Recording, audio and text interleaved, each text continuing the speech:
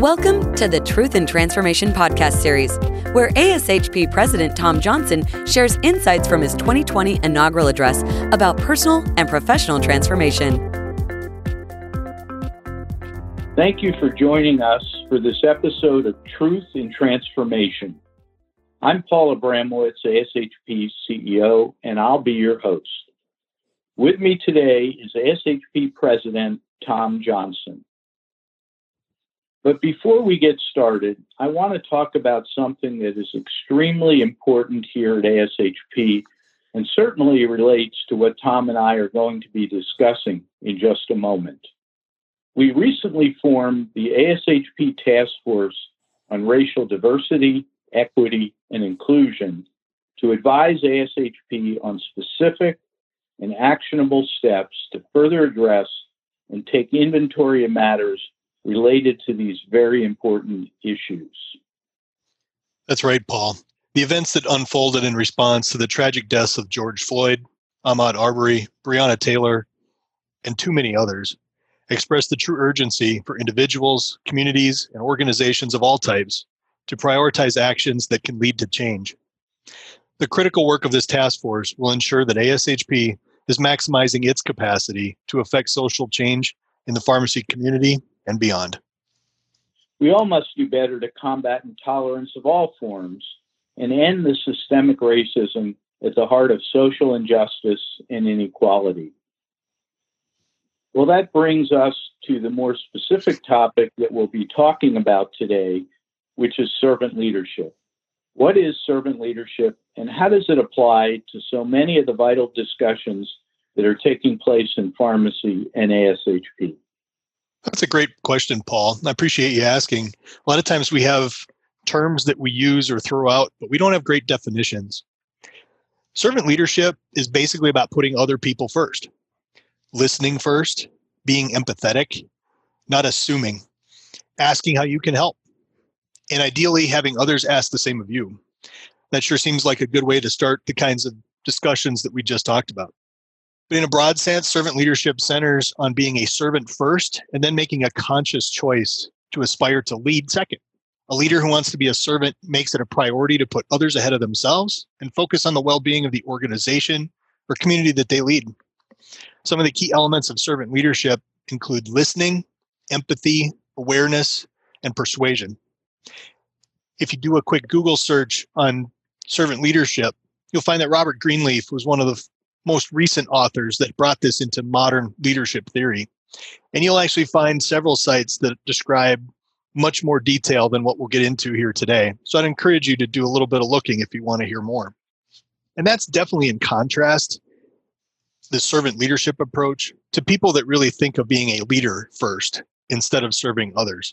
I'm sure we've all been around leaders that put leadership as the primary emphasis in what they do. But servant leadership is a bit of a different approach. Servant leadership is certainly something we all aspire to in our positions, whether we're frontline care providers or senior executives. Tom, could you please elaborate on how this specifically applies to our pharmacy profession?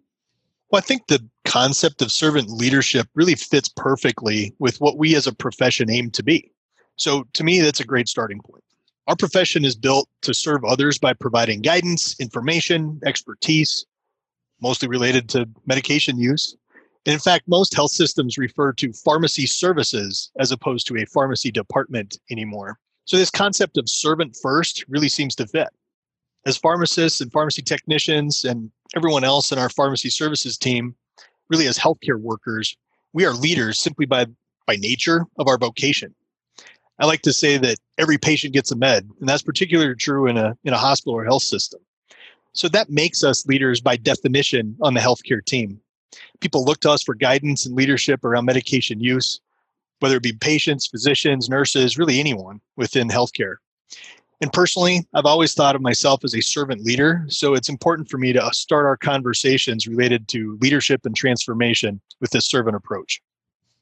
Tom, it's very clear that you are extremely passionate about servant leadership.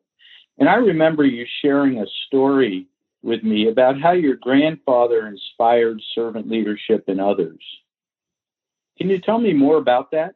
I can. And I did include that story in my inaugural. And I thought it was a great place to illustrate the point in where I sort of come from.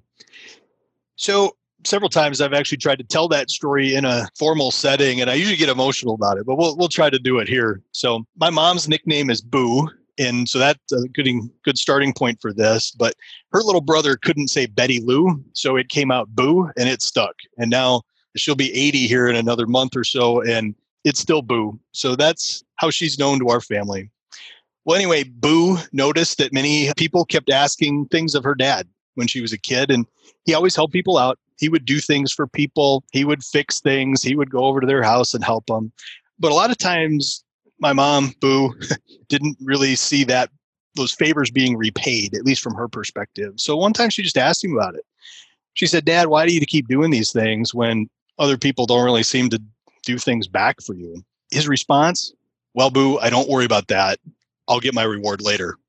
As a kid, and when my mom would talk about that, and she would remind me of that story, if I would be complaining about how somebody didn't do something or someone else didn't work on something in the same way, or I didn't get something that I wanted, that story would come up. And she still reminds me of that story, even to this day at different times. So she just reminds me that my reward will come later. And I think that's certainly a great place to start that conversation. And that's where I started this conversation, even though I didn't really understand that to be servant leadership maybe at the time. But as I've progressed through my career, I certainly understand it now. And it's certainly framed my approach to how I work with other people. Tom, that's a very touching story, and thank you for sharing that with me and everyone else again. I'd like to ask you, however, how has practicing servant leadership helped you specifically overcome challenges in your career? Challenges in pharmacy seem to come at us quite often, and more recently, even faster than normal. And I think a lot of times it's easier to identify your failures than your successes. I'll be the first one to admit I am far from perfect. I have spent a lot of time encouraging, counseling, guiding students, residents, pharmacists, other leaders in my career on this type of topic and suggesting how they might do things. And yet on a daily basis, I probably fail to actually implement these concepts. So even if you bring the mindset of servant leadership, of trying to help others to the table, it's challenging when the world around you doesn't really seem to be on the same wavelength sometimes. So when you get into that challenging situation, and when I've been into those challenging situations, I think a lot of times your instinct is to speak first instead of listening, to get frustrated or tell yourself stories about some other person's intentions, about how they must be out to get you or something. The thing is, most reasonable adults are not out to get you. They don't want to do anything that's necessarily negative, but they do want to be heard and they want to be understood. So they may have some different pressure points. They might also be working to try to get, in some level of self-preservation, as we all do. It's just human nature. So for me specifically, I just try to remind myself that everyone has their own thing that they are concerned about in that given moment. Maybe they've got something going on in their personal life. Maybe they've come to a meeting with me right after they had a bad meeting with somebody else. None of that really has anything to do with me or my ideas. But if I put their interests first and think about them and listen first, ask how I can help them, then we can usually find our way into a successful conversation. So for me, that's a specific example of how it's helped me in challenging situations. Just try to listen first and think about how I can help. Good. Tom, why do you think it's important for pharmacy professionals to practice servant leadership? Well, I think there's a lot of reasons, but let's look at a couple of specific recent examples here. In the early days of COVID-19, for example, as the pandemic really started to take hold in the U.S., it really seemed like you were either in the thick of being overrun as a facility or as a hospital. New York, Detroit, for example. More recently, it's been the Arizona area. Or maybe you were holding your breath and waiting to be overwhelmed, like probably a lot of the country. Those leaders in those areas being overrun, if you listen to them speak on different areas, they would talk about how they work to support their staff, to find resources, work with suppliers to get necessary medications. But I haven't heard any of them really talk about how tired they were or how much they personally did. They all focused on their staff, their patients, their colleagues. Now with hotspots kind of reemerging, I'm sure we're going to hear more stories of sacrifice and those servant approaches as we work through this. Yet we all knew all the way through that, even though they weren't talking about their personal sacrifices, we knew that they'd all put in a tremendous amount of effort, and their recognition came later because their staff made it through and their patients got the care they needed, and servant leadership seemed to be that driving process.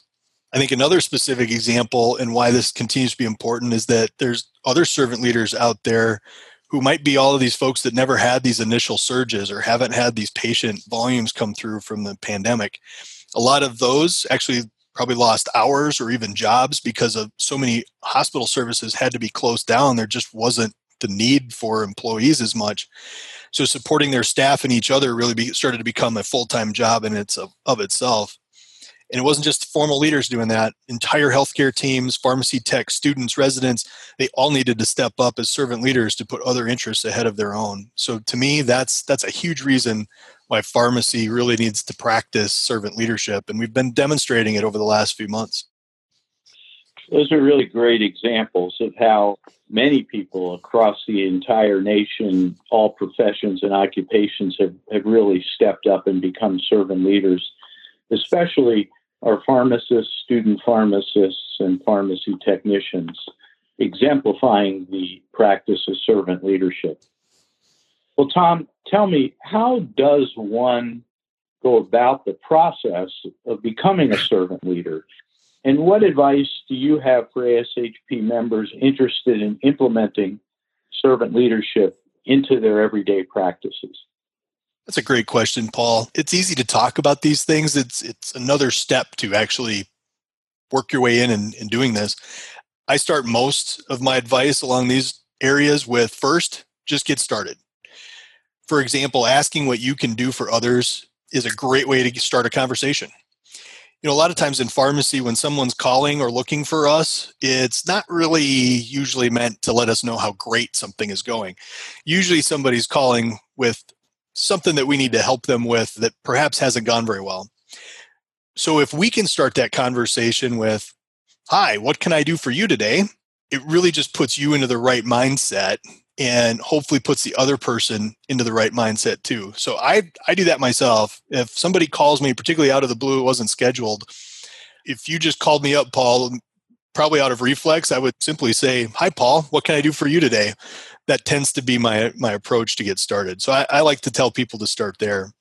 Then when you get to the end of some of those conversations, I usually will try to finish with, "Is there anything else or anything you need from me?" That's the typical place that I would end a lot of conversations, and I encourage people to do that. It tends to end on the right context as well. So it doesn't have to be hard. It really is just about getting started and having that mindset as you get into your day-to-day work. Then after that, you do a little bit of self-reflection and you can improve on that skill and see how those conversations went. And amazingly enough, self-reflection is our topic for our next podcast. Well, that's all we have time for today. Again, Tom, thank you for spending time with the ASHP membership, and today specifically for sharing your thoughts and insights about servant leadership. I encourage everyone to read Tom's inaugural address if you have not already done so. It's, of course, on ashp.org. And please join us next time when, as Tom said, he explores the topic of self-assessment, or as he likes to call it, how to stand in your truth. Thanks for joining us in the Truth and Transformation. Be sure to visit ashp.org/podcast to discover more great episodes, access show notes, and download the episode transcript. If you loved the episode and want to hear more, be sure to subscribe, rate, or leave a review. Join us next time for more Truth and Transformation from ASHP President Tom Johnson.